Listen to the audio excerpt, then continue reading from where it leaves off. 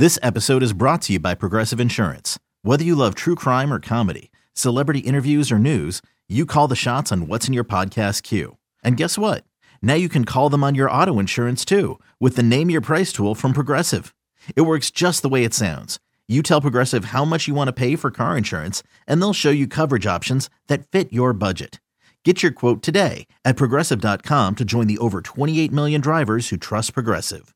Progressive Casualty Insurance Company and Affiliates. Price and coverage match limited by state law. Hey, Keely. Hey, Chris. Welcome to Heard It on the Sidelines. Heard it on the sideline with Shotgun Spratling. That's right. We've made it to episode 2. Congratulations, everyone. And by everyone, I mean myself. Thanks to Keely and Chris for another rousing podcast intro. This is indeed the Heard It on the Sidelines podcast, part of the Peristyle podcast family, where we discuss what's going on at USC, but also try to pull back the curtain and take a little bit deeper look at some of the things that may go unnoticed if you're flipping on a USC game and haven't been following along quite intently throughout the week. We're talking the challenges, the work, the efforts, and the successes that take place behind the scenes. I'm your host, Shotgun Spratling, and today we're jumping into recruiting with the passing of the former college football holiday. I say former because National Signing Day is not quite what it used to be. Once upon a time, it was something where everyone would take off work or be really intently paying attention to their computer at work so they could see who's committing, who's making that last-minute flip, who's changing, whose recruiting class is going to come out on top. Now that all happens in December, no longer in February. With the early signing period, things have been adjusted, and now you see much more action taking place in December than you do in February.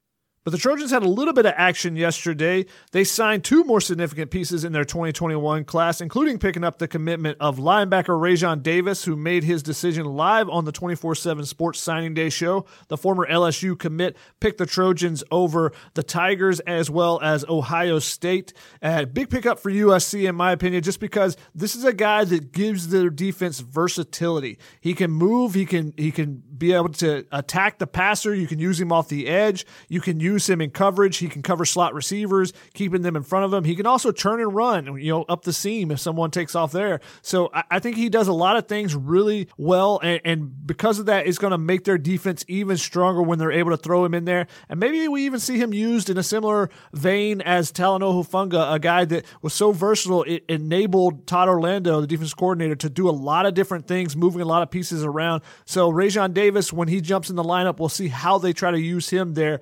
USC also signed 4-star cornerback Sierra Wright out of Los Angeles Loyola. The top 100 prospect is a face you're going to see this summer, actually. You'll see him in Space Jam 2 as he's going to be playing LeBron James' son in that movie. He's a guy that, fit in perfectly with the Hollywood vibe, name, image, likeness, those type of things. He's going to fit in well there as he wants to be, have a career as a actor as well as a football player. So another big piece on the outside. He's got the long arms that you're looking for, can cover really well, has good ball skills. So 2 big pieces to the defense. USC with a great defensive class. They finished number 8 in the nation and number 2 in the Pac-12 as far as the overall class. And maybe there's still some action to go there with the number 1 player in the country in the 24/7 sports rankings, JT Tuimoloau, saying recently that he is going to wait until April before he makes his decision.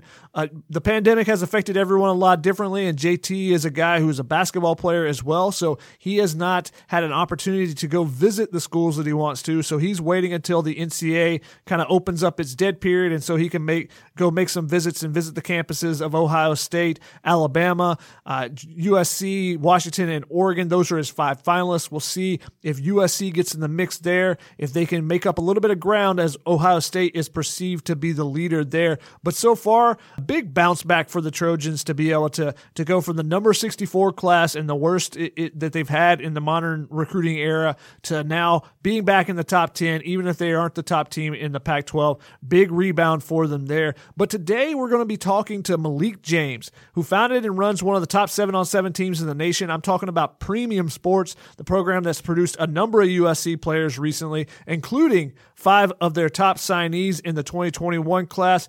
Quarterback Miller Moss, the number 1 player in the country in the 24/7 Sports composite, Korey Foreman, along with Rajon Davis.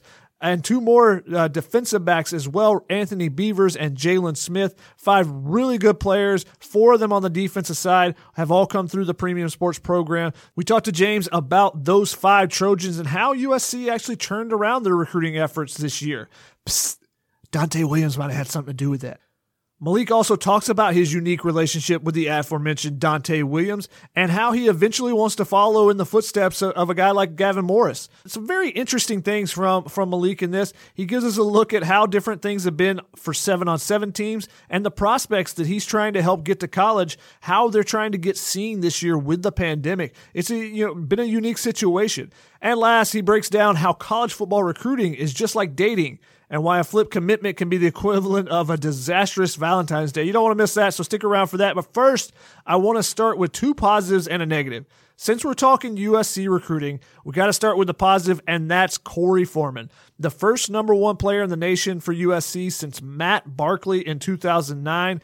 Huge pickup for USC. Former Clemson commit. He decommitted from there, but he was still looking at LSU, looking at Georgia. He looked at Oregon a little bit. But the hometown school, the Trojans, keep him in town. He's going to be a guy that they are going to try to build the program around. They're going to build the brand, the name, image, likeness around him. And you saw that. He actually signed in December, didn't make his announcement until the All-American Declaration Day in January when Sierra Wright also made his commitment to USC. But you saw then the USC came out with a full-fledged effort with their marketing. He had videos and whatnot about how he's going to be a top player for them. So he's a guy that you can potentially build around on the defensive side, but also he's a guy that other players want to play with. Everyone wants to play with those top guys, and he's a guy that, hey, if I'm Rajon Davis and I hear that Korey Foreman is coming off the edge, well, now if I'm an outside linebacker and I'm blitzing, I know I got one-on-one coverage at best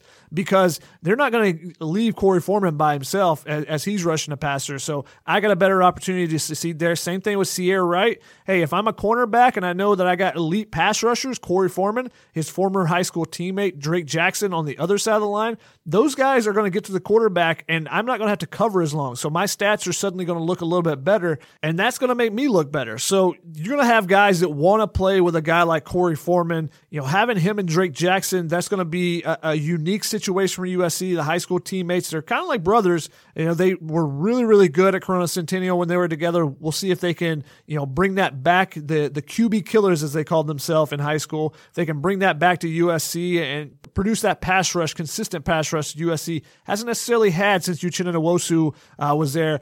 But they did have a little bit with Porter Gustin. However, he had the injury, so he wasn't able to be out there all the time.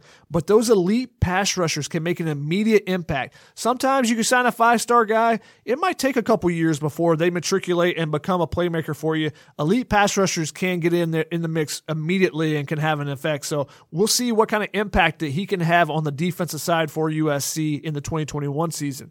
A second positive, take back the West.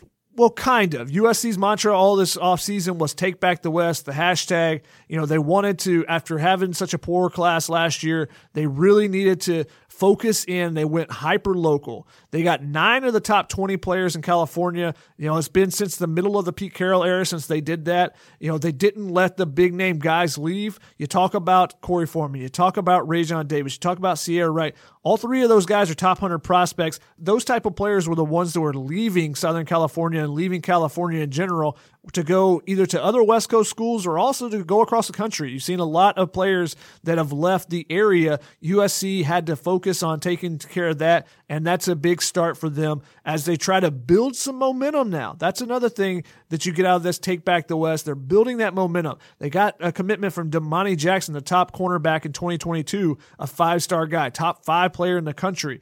Players want to play around guys like Damani Jackson. They want to play around guys like Korey Foreman and guys like Rajon Davis. Now you got potential in 2 classes of having an elite guy at the 3 different levels of a defense. Now they got to do something on the offensive side. Now they had some positives on the offensive side as far as taking back the West. You had 2 big-time quarterbacks.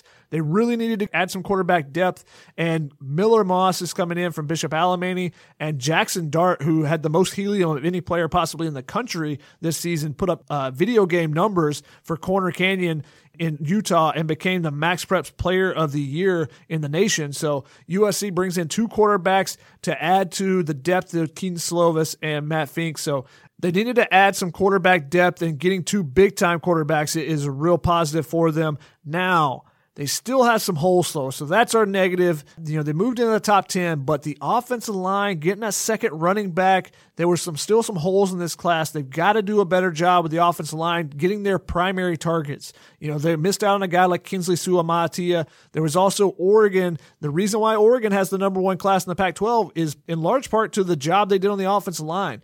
They had multiple 4-star guys. They got Suamatia. They also picked up a couple guys from Arizona. So while there wasn't a ton of offensive line talent in Southern California, high-end offensive line talent, their neighboring states did have that talent, and Oregon found a way to go get those. USC hasn't done that. But I will say, even though this is my negative, USC is doing a good job in the transfer portal. So let's see where they go from here. They've done a good job of picking up Xavier Alford, who's going to help out with the loss of Talanoa Funga. Picking up Ishmael Softer, who's going to do a good job of picking up the slack with Jay Tefele and Marlon Tuipulotu going. Keontae Ingram at the running back position. They didn't get a second running back in the high school class, but adding him in as a transfer gives them some more depth there. So let's see if they can fill that offensive line hole as well in the transfer portal. We'll see what they can do there. They've done a good job so far in the transfer portal, and they got some positive news on Thursday as they're hiring Brian Carrington away from Texas. He's going to work on the offensive side, so maybe he can help the offense catch up to the defensive side and how well the defense has been recruiting the last year. He's another Texas connection, a guy that comes from the University of Texas. He came over with Tom Herman from Houston. And let me tell you about this guy. There's a story on 24/7 Sports about his impact, and it starts with Ed Oliver. If you remember, Ed Oliver was the 5-star defensive tackle. I believe he's with the Buffalo Bills now. 5-star defensive tackle that went to Houston. Now, when does a 5-star player ever go to an AAC school? Well, they got Ed Oliver, and when Ed Oliver came on a recruiting visit, the first guy he was asking for was Brian Carrington. Well, they had to tell him, well, he's in class right now because he was still a student assistant at that time. So you're talking about a guy who, as a student assistant, was the lead recruiter and helped able to pull in a 5-star player to a Houston. Now let's see what he can do with the cachet of a USC behind him. He did a really good job at Texas as well. So let's see if that adds some more momentum to the offensive side of recruiting. USC has some work to do there as they go forward in the 2022 class, but I see a lot of positive things there. But they do have some holes in this class, so that's going to be my negative. Now we'll bring in our guest for this week, Malik James, affectionately known as Fig to everyone around the premium sports program and on the 7-on-7 circuit. He's got 5 guys that are big-name guys that are coming to USC that have been a part of the premium sports program in the past. He's also had guys in the past, including like JT Daniels, Bryce Young, a former USC commit. He's run one of the top programs over the last 4 or 5 years, and a ton of talent is coming through that program. So, Malik, first off, welcome to the show. Thanks for joining us today. Tell me a little bit about this group that is joining USC coming from your program. Thanks for having me. We have a few guys that's going to show up and be Trojans in the 2021 class. It's a great group. It's a great group of young men. The best thing about this group is they're kids that were, most of them were committed at other programs, and they've seen the light at SC. With the new staff, came in defensively, and with Dante Williams and the guys that remain was pushed. Korey Foreman being a Clemson commit, and Ray John Davis once been an LSU commit, only to Anthony Beavers, who made an early commitment to Oregon, and all the men. It's a lot of talent, it's a lot of experience and a camaraderie amongst those few guys, and then you have the leader in Miller Moss, who's been a diehard SC fan his whole life, and all the way through the process of choosing schools. He never wavered. He always had USC in his heart, and you notice he single-handedly helped put together that class on the back end with a lot of the offensive recruits and defensive recruits throughout the country. So I think it's a really, really, really good class that within the guys that I had, on top of the guys that the other staff members brought in. Yeah, you've had a ton of D1 recruits. 5 guys in this class. Let's name them right here. Miller Moss, the QB, obviously from Bishop Alemany, has been a guy that has been in the premium program for a couple of years now. Korey Foreman, the number 1 player in the country, was rocking Clemson gear a lot of time during last spring over his premium gear and under his premium gear. But also Rajon Davis, Anthony Beavers, another guy, like you said, that was committed to a different program at Oregon. And then Jalen Smith, another Bishop Alemany guy as well. A ton of talent. Talking about those 5 guys right there, what is USC adding in particular with Korey Foreman? Everybody kind of wants to know about the number 1 player in the country. What is unique about this guy? His ability to be excellent. The kid has the ability to want to be great in everything he does. I mean, with the frame he has and the athleticism he has, he's able to come play tight end for us and even flex and play some receiver. Ideally, that's not what a guy of his stature would want to be. But the kid, weekly came out and, really pushed to be one of the best receivers on the field on the circuit. And so just his, ability to compete, to be excellent, his ability to want to be the best on the field. It also is huge to have SC keep the number 1 kid in the country at home, where he could have went anywhere else. And ultimately, Korey's just a great young man. He's really, really humble. He also going to allow them to recruit kids in the future and convince, hey, just because you're number 1, you don't have to sit here and look at other places you can do within your own backyard. So I think that's a home run commitment out of SC McCoy.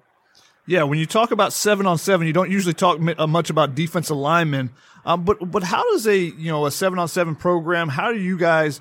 You're not just playing games on Saturdays. There's also the training aspect of it. What do you try to give to these players, including some of the linemen that want to be a part of your program as well? Well, we just want to get them to understand it's about mobility and agility. That's one of the biggest things, especially when you deal with their bodies. You got to be able to move. Some kids get so fascinated with, lifting weights, or, they don't tend to lift weights and they just get caught on, just straight line speed. I think you need to make the ultimate commitment to do as much as you can of all 3. And with 7-on-7, it's really big on ability and agility. Understanding concepts defensively and offensively, just teaching guys to understand grab routes, identifying coverages. I mean, it goes a long way when you have a group of guys like we have at Premium. We could easily just line out with some of the best guys and just play football and win based on that. But you also want to sit and challenge the kids' mind. You want to get real cerebral with them so they can be prepared for the next level. Traditionally, we have a lot of guys that come out and go to college, various colleges throughout the country. Ultimately, a lot of them play. If not as true freshmen, they play as, redshirt freshmen. And I think that's just a commitment to them being around guys of their abilities and coming out and working with us, and us as an organization and staff just pushing the envelope to get them to be the best that they can be. One of the things I find interesting about the 7-on-7 programs is that, in particular your guys, is you guys travel the country. So, when you guys go on a trip and you go play in Florida, well, you go and check out some of the colleges and stuff as well when you have an opportunity, especially in a normal year, not as much this year with the pandemic. But what is kind of your goal when you're working with these kids, trying to, broaden their horizons a little bit, not only on the football field, but also off as they're going through the recruiting process? I mean, well, for us, once again, since we're fortunate to have so many national talents, a lot of kids don't really get the real opportunity to see the program for what it is. I have no loyalty to no college football team. I have loyalty to the kids within the organization. For instance, if you want to go see a school out in Mississippi, traditionally, if you got on campus with your parent as an unofficial, they're going to keep you within that facility. They're going to show you all the glitz and glamour within that facility. They're not going to show you the everyday life of being in that state or that city. So what I try to do is I try to sit here and show the kids much more than the university, much more than the uniforms and shirt pads and the facilities. This is what you'll be in outside of football. Football's only X amount of months a year. This is where you'll be. These are the places you'll eat. These are the kind of things that you'll see. Can you sustain this for the next 3 to 5 years? And just ultimately, on top of it, outside of football, a lot of these kids don't have the opportunity to travel. For me, I was unfortunate to where I wasn't able to travel until I got older, and I wasn't willing to travel really far until I got to college. And so now it's just a matter of, taking these kids across the country, showing them different places. I know D.C. was one of the places I went to see this year because I wanted the kids to see the monument, the MLK statue, Franklin, and just everything that D.C. comes with. At the same time, D.C., you can't help but think about seafood. So just, the dishes that various states provide, Tennessee hot chicken, I want the kids to see, experience, and cherish those memories, because nowadays when you get to college, it becomes a business. And then once you leave college and you go, if you get the opportunity playing professional ball, that's a business. I want them to enjoy themselves while they're, 15, 16, 17-year-olds amongst their friends out of town and, make, memories that's lasting forever. That's like one of the biggest things for us, and as far as on the recruiting front, it's just, getting in front of the schools and say, hey, look, this kid, he said he wanted a scholarship to your university. We're out here, show us what you guys have to offer. Sometimes I provide ear for the kids and I help them, get through, questions that they, might want to ask or they don't know how to ask. And I also be their ear sometime and kind of let them know what the coach exactly saying. Some parents are not as seasoned as I am or guys within my organization is. And so it's just small things that we try to provide for the kids outside of football and within football that'll make them, better young men and ultimately allow them to make the best decision that they, can make for themselves. I think it's really interesting you talk about the travel. I'm from Georgia. I went to school at a small school in Tennessee. I had never been west of the Mississippi until I drove out to come to USC for grad school. So, it's interesting that you mentioned that. A lot of kids, kind of live in their own bubble and don't get those opportunities. So I think it's really unique the experiences you guys are trying to provide. What would you say is kind of your overarching goal, working with the kids? Obviously, you want to try to help guys get scholarships and, like you said, you're trying to broaden their horizons in a couple of different ways. But what would you say the overarching goal is with Premium Sports? I mean, just to get kids degrees. I tell my kids all the time, if not more than all the time, if we can sit here and put a number to that, just give me a degree. I don't ask my kids for tickets. I don't ask my kids for gloves. I don't ask them for socks. Just get me a degree. I want them to become better men than I was. I grew up in a position where I had, a lot of men in my life, but the men that I truly respect were amongst my peers. So, the respect factor or the respect level was there, but it's like, you about my age. And that's what my brother was. I truly didn't receive a true male mentor until I was about 20 years old. And that was Dante Williams when I met Dante at Community College. And I always thought to myself, how much easier life could have been for myself. I ultimately was able to achieve a degree and do right by myself, academically and get into college. But if I had a Dante Williams at 16, what could my life have been? And so I try to provide the mentorship of, similarities of a Dante Williams to myself. I remember Dante had myself and, Colin Lockett was at San Diego State and Will Harris was at, Washington. And he had us in the weight room lifting weights and conditioning and Richard Sherman and just all of this working out. I'm not going to say it was too late for me, but life could have been completely different if I had him at 16. If I was already lifting, if I was already running, if I was already working on W's, if I was already, locked in academics. So my thing is just make sure to be the best mentor to these kids and give them the good and the bad, the real, no fake, the raw and the uncuts of college football and life early so they can make the best decisions for themselves and become a better man than I am today at 32. That's really interesting that you say Dante Williams was a mentor to you. I'm going to come back to that. But first I want to ask you about your recruiting experience as a high school kid and how that kind of has developed your experience as a coach and, what you want the kids to see. And then maybe we'll go into Dante and how, things can maybe changed after meeting him and seeing him as a mentor. For me, high school ball was easy for me. It hasn't been too much. Football's never been hard for me. I've always been traditionally one of the better kids on the team. If not the better kid, I've always been traditionally fastest. But I had an older brother, and I had an older brother who was pretty successful in college. But he was the one that everyone believed that was going to make it. And me being a younger brother, not really having a male figure in my life to keep me grounded when my brother left and went to UCLA. I just, I focused on fall, and I enjoyed my springs, if you get that, And so it left me in situations where I had a lot of scholarship offers. I was highly recruited within the Pac-12 conference, but I just couldn't accept a scholarship, based on academics.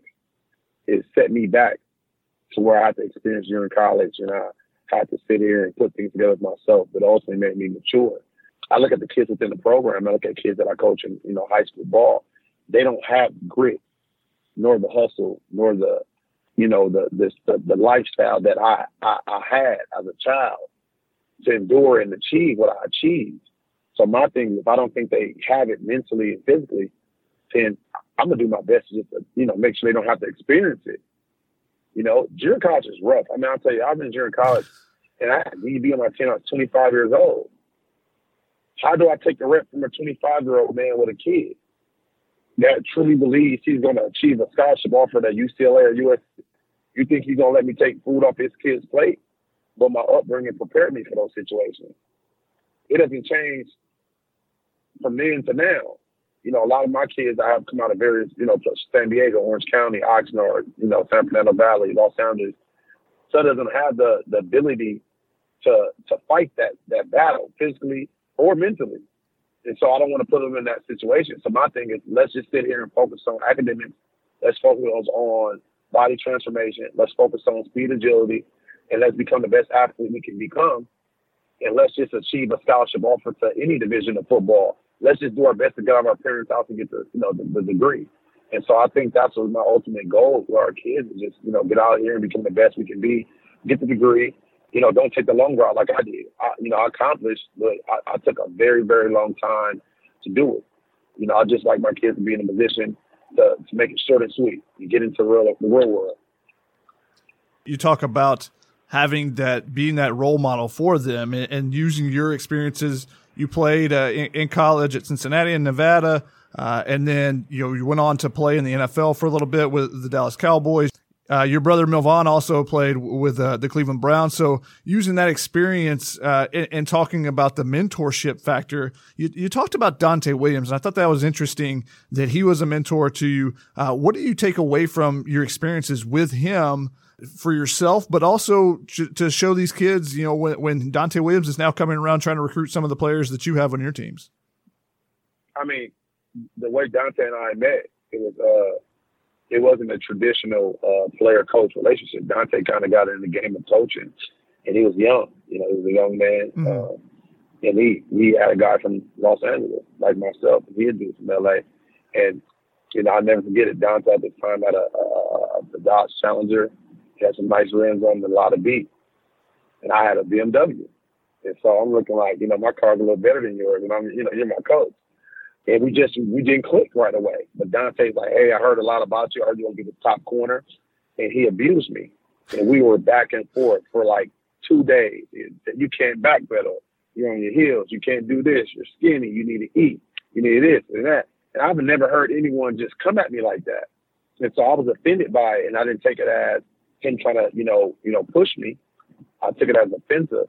And, I didn't know how to handle it. And Dante told me, don't come back. And once he told me don't come back, I said, no, I'm coming back just to piss him off. And as I kept coming back, he kept talking shit to me, jumped to me, my apologies. And I kept coming back, and we got closer and closer and closer.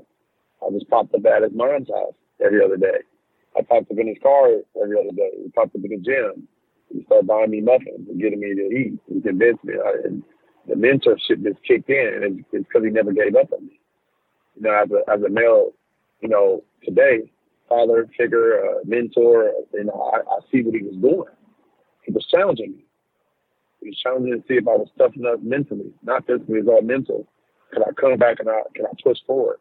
And so today, it helps me to not give up on kids. You know, I have a lot of kids that have been in a lot of situations, some, you know, more successful than others, and some who ultimately dropped the ball.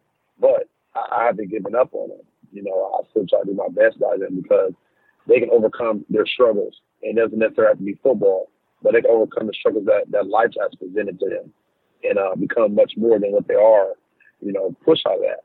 And I think that's what Tay did for me. And I knew once I was done with playing, that I want to, you know, to be like Tay.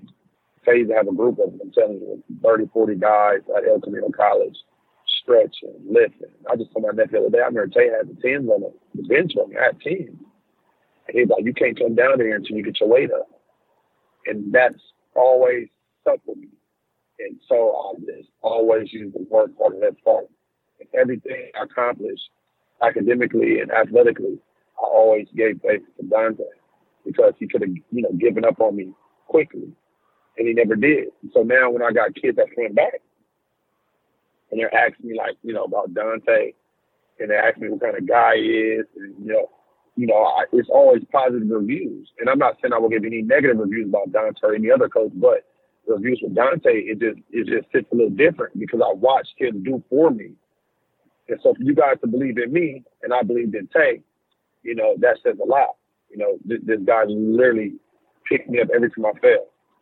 Every time I fell, from, you know, during college to me transferring to everything, he picked me up. He encouraged me, even to today. You know, if I get, you know, complications with, you know, I want to play palms in two, and they go 2 to 3-by-1 to back offset to the field. I said, Tay, what would you do in this situation? Where I could sit and just be arrogant and call someone else. I don't have to clean it up. I have Dante to call, and that's why I want the team to lean on the mentorship as a coach, as a recruiter, and just life. So that's why Dante is really, really successful, because when kids ask me about Tay, I tell them the truth. Look what he did for me. What's it been like for you watching him, you know, as his career has risen in the coaching ranks? You know, he's kind of bounced around from, you know, taking a step forward every time, and, you know, coming to USC, being able to come back to Southern California, being able to add a title this year as associate head coach, and doing really successful on the recruiting rounds as well in his first year with USC. What's it been like for you kind of watching his ascension as a coach? I feel like I'm in it. I feel like every time Dante moves, I move, you know, like, seriously, you know, from Nevada as a graduate assistant to, you know, Washington as a graduate assistant to San Jose State as a DB coach to the secondary coach, Arizona to Nebraska, Oregon. I feel like I've packed up and moved with Dante every single time. And it's just, I'm proud of him. You know, I'm proud of him because I know what he wants for himself. I know what legacy he's trying to leave behind. I knew what him coming back home to Los Angeles meant to him, you know, with his father and his newborn and his wife and his mother and, you know, his many friends. To watch him achieve this, and, you know, it's like looking at myself. Those are the things that I would like to accomplish. Now, I don't per se want to, you know, necessarily have to be a coach. You know, if I like to get into the coaching game, it'll be, you know, I like to do recruiting. I like to do a lot of interactions, but I'm looking at what I would like to become. I would like to be a coach and change lives. He's changing lives, and he's doing it with a lot of kids in Southern California. He's giving a lot of kids in Southern California hope. A lot of kids. You know, he's giving myself hope. He's giving a lot of coaches that's from here hope. A guy that got into the game at 22 years old, started junior college, after college, the Elko to Mount Sac, and he's achieved all these things now. He sits at top of college football elite, in my personal opinion. As far as, you know, a defensive back coach, for sure, in recruiting, he took back the West in 8 months. Like let's be real. I'm proud of him. I'm beyond proud of him. You know, I love that. And, you know, I'm just happy to see him accomplish as many small goals. I know what his big goal is, but he's accomplishing all his many small goals at a rapid pace. Obviously, USC goes from the number 64 recruiting class last year, the worst recruiting class that they've had in the modern era, to this year being back in the top 10. One of the things Clay Helton said yesterday during his press conference on National Signing Day was that Dante, you know, really elevates everyone else in the room and kind of forces everyone to work harder. Is he the primary difference? I won't say he's the only difference in USC's recruiting, because I think Craig Nivard, some of those other guys are doing a really good job as well. But is he the primary difference in why USC went from, you know, having their worst class last year to being back in the top 10 this year? Yeah, without a doubt.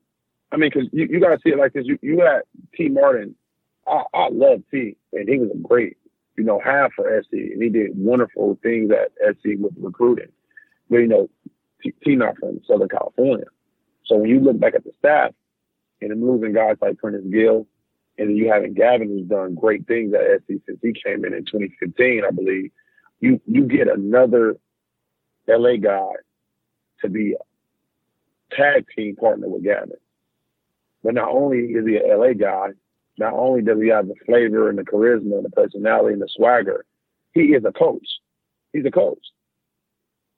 So you got kids who watch Tay from Arizona to Nebraska to Oregon and always want to be coached by Tay. You know, he always couldn't get the recruits I say he traditionally wanted because of distance and program prestige and so on and so forth. But when he got to Oregon, I think he hit his stride because that Oregon logo shines a little different. And there's no shot at anyone else, you know, program they was at prior to that, but it shines a little different.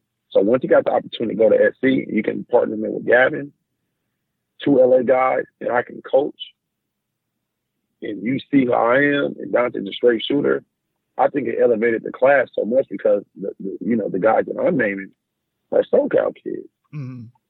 the 5 guys I have in my organization are all kids from Southern California. And so once you get who I believe like Anthony Beavers, who was one of I believe the first kids to commit in that class, that 21 class, like a major like flip, who was an Oregon guy. Now you get an LA kid like him flip because of Dante. And I'm not saying Dante's the only reason he flipped. You know, he had a lot of other coaches recruit him, but Dante's a big reason. Now you see other kids from LA say, "Hey, Tony, why are you doing that?" You know, "Hey, Anthony, why are you leaving?" Then you get this other kid coming, the other kid coming. So I think having Dante, that part of the USC staff, along with Gavin Morris, who's phenomenal, does wonders. You know, does wonders what SC's trying to do.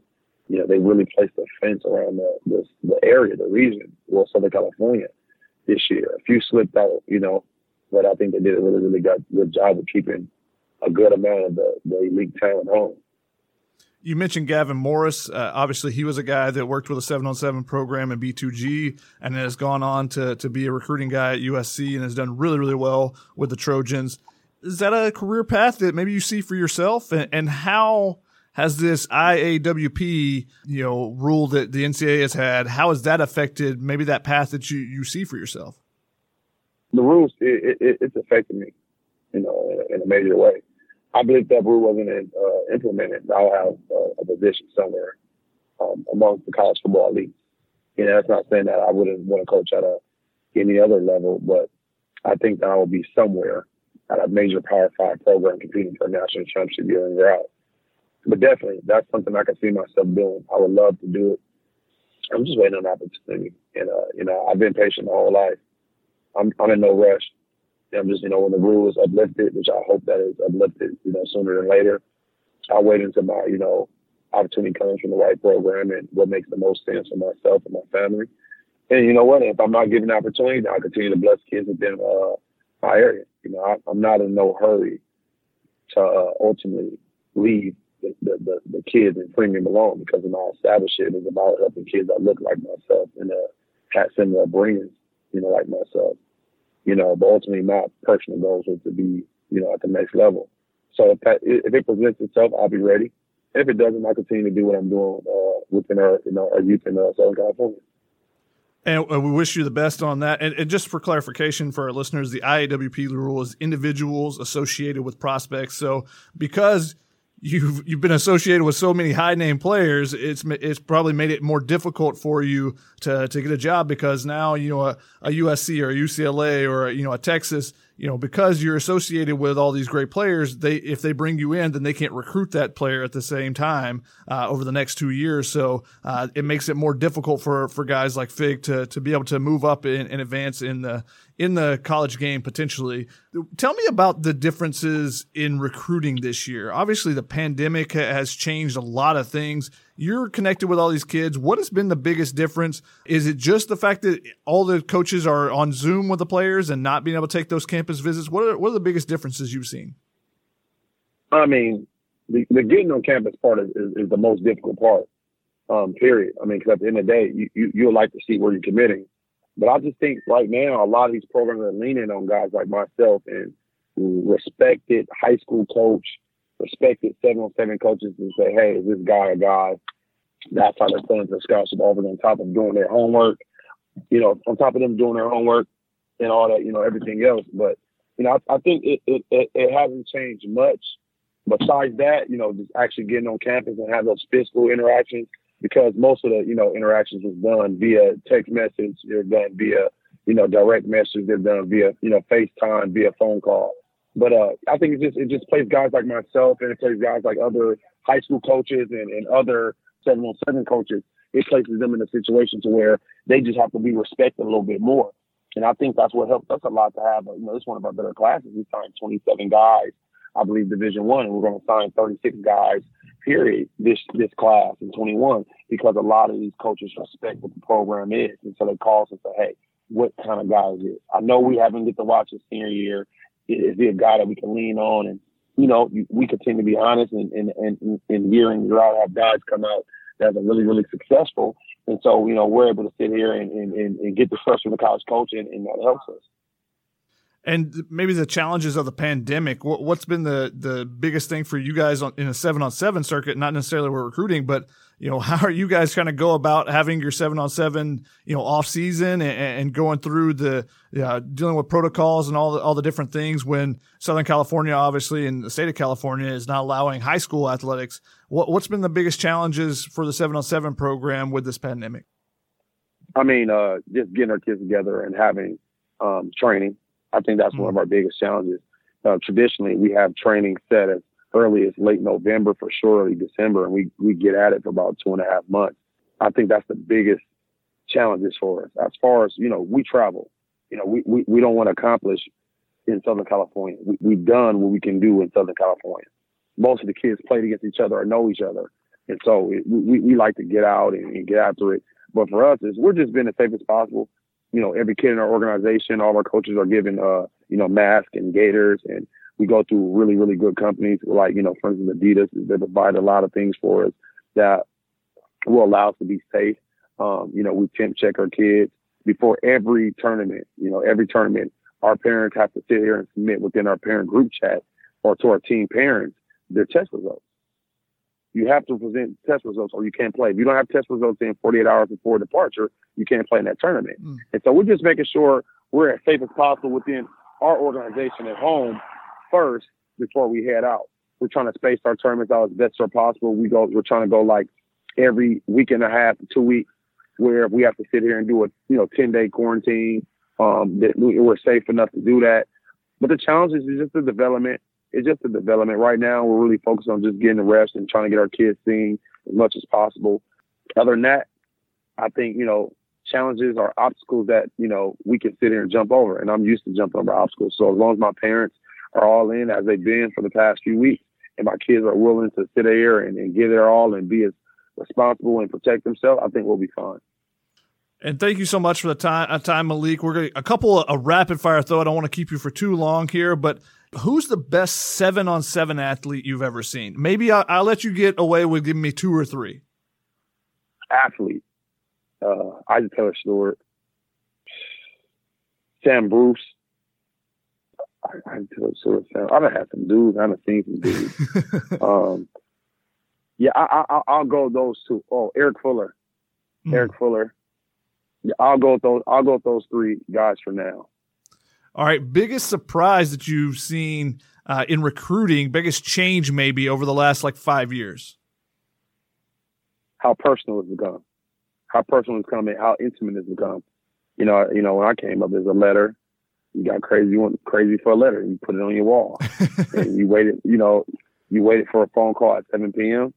And you made sure, no one's on the phone so the call can come through. Now it's personal. It's intimate. It's FaceTiming. It's almost like a relationship. It's literally like dating. It's like you're courting someone. You're FaceTiming, you're texting, you're calling, listening, DMs and with images and they're talking to your little sister. It's like, hey, look, they're learning who your sister are.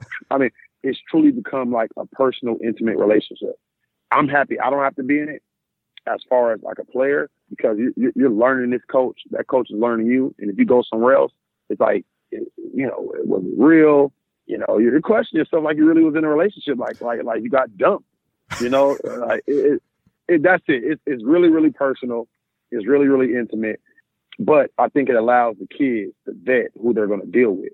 I think it allows the kids to vet who they're going to deal with based on their consistency, based on how genuine, they feel they are. Once again, with myself, you got a phone call, hey, man, we really, really like you. And you have a scholarship offer, blah, blah, blah. And you probably get another call back from him for another, 4 days.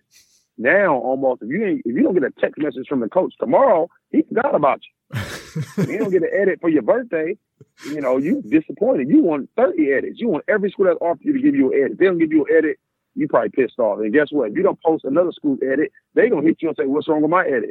So, that's it. It's personal, man. It's personal. It's intimate.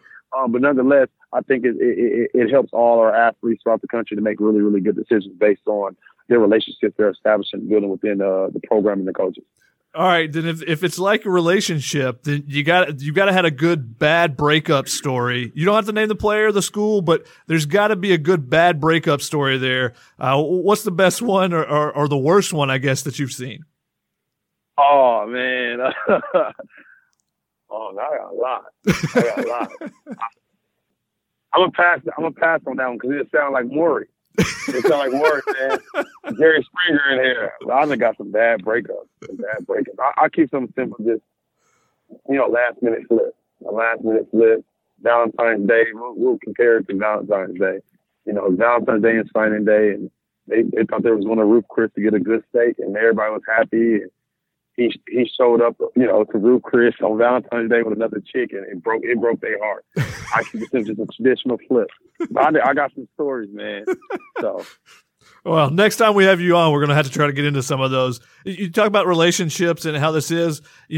Chris Trevino, obviously, from USCFootball.com, he wanted to tell you hello, but he said that he thinks there should be a Real Housewives of 7-on-7 in Southern California, where they follow around the 7-on-7 coaches instead of the housewives. How entertaining do you think that would be if you have, you, Armand Hawkins, and some of the other leaders being followed around with cameras, particularly on game days in a big tournament?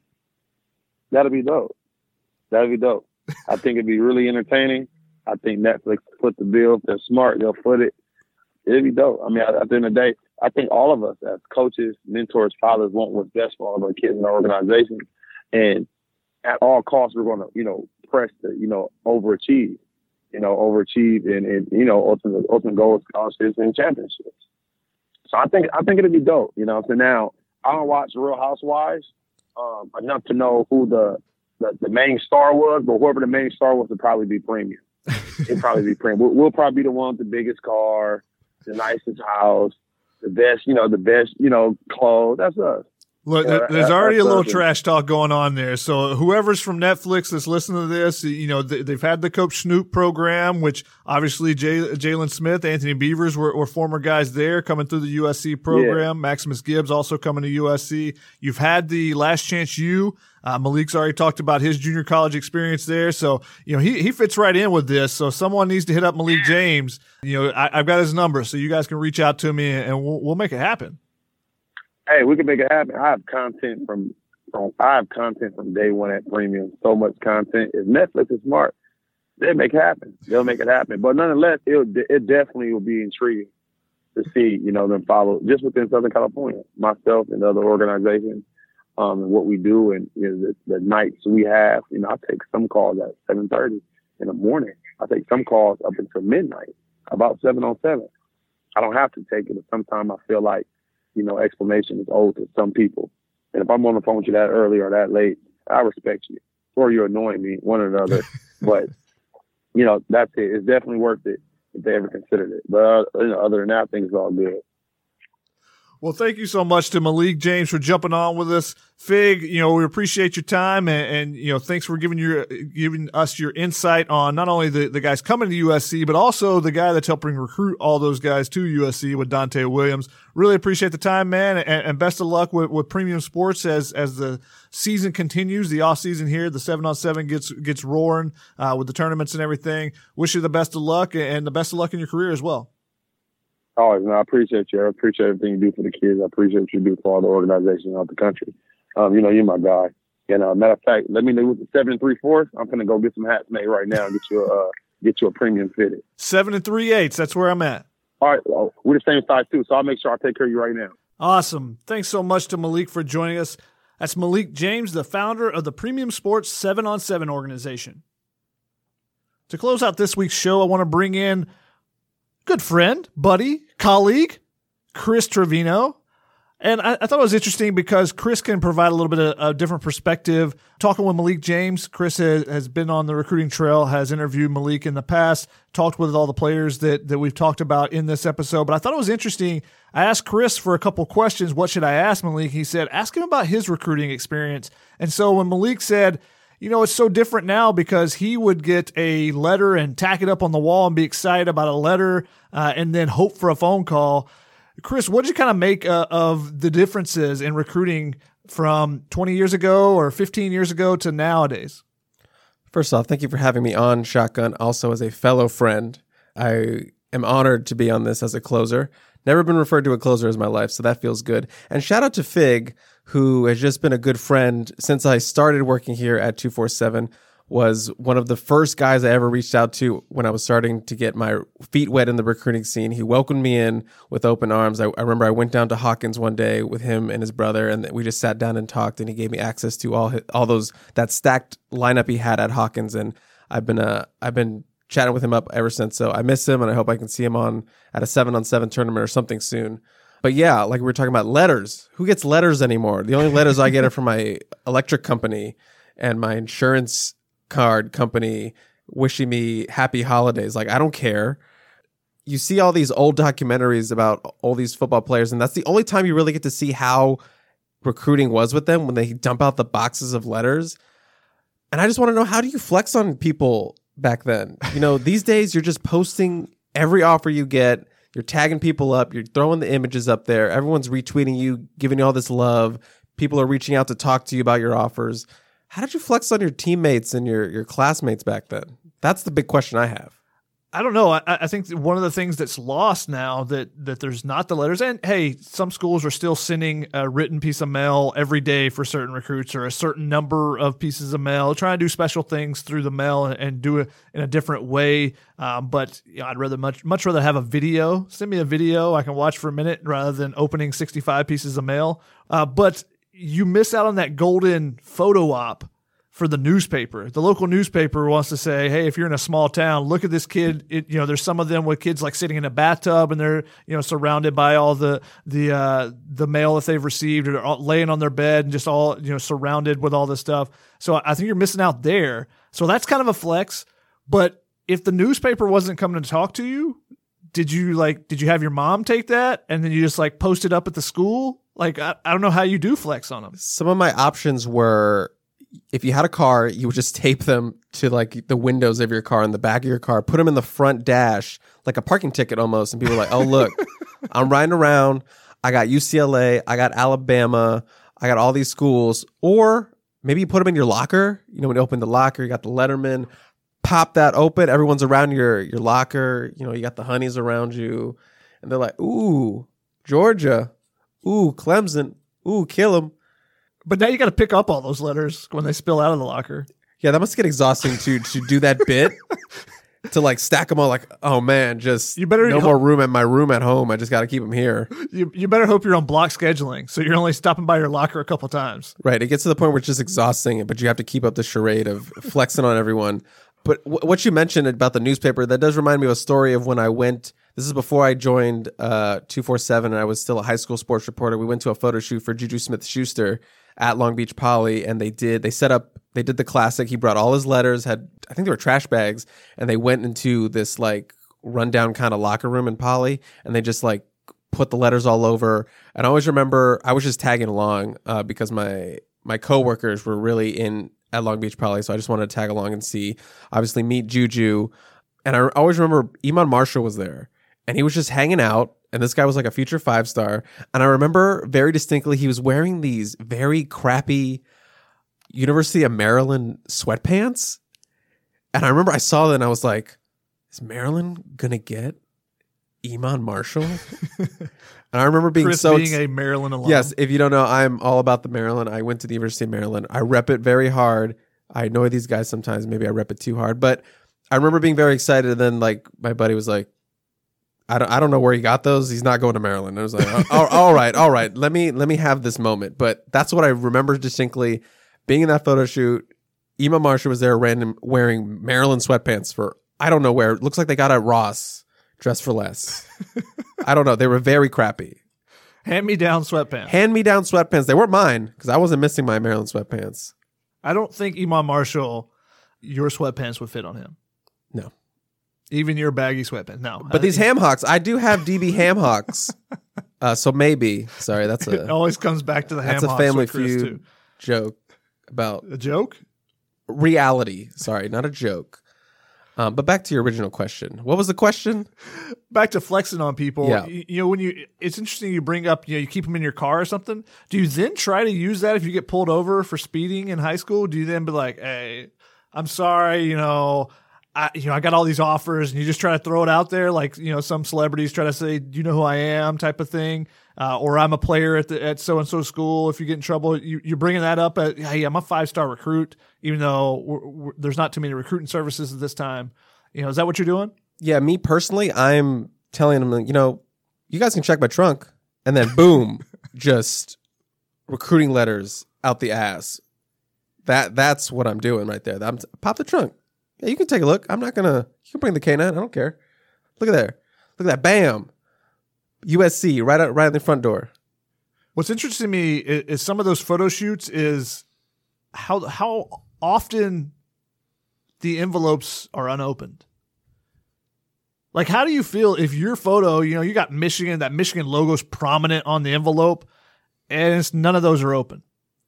I think you got to feel. Do you think that's what coaches would get that issue of that paper, and they would look closely to get magnifying glass? It's not even opened. That's okay. We're out. No more. We're spending a fortune sending this guy 30 pieces of mail a week. Look, that's it. It's not even open them. That's the old school version of Twitter sleuthing. Where everyone's trying to see what did this person like, what do they, who's following them, that type of thing. That's old school. Yeah, it's so different now. But I do, like you mentioned before, I do appreciate that coaches do sometimes still send letters. Kids still get a little bit excited about mail, but now it's more like who followed you, who DM'd you. But like when I did a story with Jude Wolf, the USC tight end, he still had some handwritten letters up in his room. So I think those are still cool to hang on. And they still have the big thing of mail they showed me. Probably not what it was back in the day, but still it's still enough to where it can fill up a bin. Not great for the environment, but great for recruiting. Handwritten notes are still always going to be popular. Always. A handwritten note, hey, if you're listening today, write a thank you note to someone and send it out to them. I think those still have a place in our community and in our society. So thank someone today. Be thankful for something in your life or someone who's done something good for you. Is it poor taste to sell those? To sell? Okay, hear me out. Let's say I'm Vince Young and I have my Mac Brown recruiting letter. Is it in poor taste to sell that? Or what if I'm not Vince Young? What if I'm just like a random 4-star that, I didn't make it big, but I still have recruiting letters from Stoops or Mac Brown or Saban. Do you think those are worth anything? I don't know if they're worth anything, but I say sell it. I think it's interesting. Maybe there's some value if it's Nick Saban recruiting Tim Tebow, someone who becomes a big rival, at a rival school or something. That type, maybe there's some interest there in the future. I don't know. But if you're a college student, sell anything you can. I didn't even think about that. Like Nick Saban recruiting Tim Tebow. I didn't even think of that. Because those letters exist somewhere or they're destroyed, but I'm sure there's some cool pieces of recruiting history or what ifs buried in someone's storage locker. I think it'd be really interesting. Like, what did Rick Neuheisel write to Matt Barkley? Obviously, Matt Barkley goes on to throw the touchdown in the 50-0 game against USC. If he wrote something in the personal letter that talked about beating USC or something, yeah, I think there's some intrigue and maybe some intrinsic value there. If you're a player, do you want to sell that? I think, maybe you hold on to that and that becomes part of your memory box or whatever for the future after your football career. Or a USC letter to Deshaun Jackson. Or DeAnthony Thomas. All these what ifs. Or I think the cream of the crop for a USC fan would be like a Reggie Bush recruiting letter. I think if you're a fan, I think you would find interest in that. Yeah. So yeah, if they want to sell it, go for it. Especially while you're in college, you got to make that money. NCAA is listening in on this. The NSA and the NCAA are listening. You want this one? No, you want this one. If you can sell your shoes and stuff, your equipment. Now you got to wait till you're done with your eligibility. But you've seen, look at some of the former Oregon players that sell, do like basically Twitter yard sales, with multiple jerseys being sold out because they have so much different stuff. So I think it's a lucrative offer. You gotta make money where you can, I guess. It's changing, and it's going to be changing over the next couple of years. And there's going to be nights where we're going to have to be watching Twitch streams to figure out what's going on. It'll be different for sure. And, in 5 years and 10 years, we may be talking about how Twitter follows, how dumb that was or how obsolete that is, similarly as we're talking about getting that letter and tacking it up on the wall. I'm not getting a TikTok. I refuse. I'm not doing it. We won't force you to, Chris, not on this show. But thank you, everyone, for listening. Thank you, Chris, for jumping on to close out the show. This has been the Heard It on the Sidelines podcast with Shotgun Spratling on the Peristyle Podcast Network. Okay, picture this. It's Friday afternoon when a thought hits you. I can waste another weekend doing the same old whatever, or I can conquer it. I can hop into my all-new Hyundai Santa Fe and hit the road. Any road. The steeper, the better. Because my all-new Santa Fe is available with H-Track all-wheel drive, so I can hit the trail without a worry in the world. Heck, with 3 rows and best-in-class rear cargo space, I can pack the whole family in with all our gear. We've got available dual wireless charging for our phones, so we'll never lose touch with civilization, and we won't lose touch with the primordial power of Mother Earth. So which is it? Waste the weekend or do something a little more epic? And conquer it in the all-new Hyundai Santa Fe. Visit HyundaiUSA.com or call 562-314-4603 for more details. Hyundai, there's joy in every journey.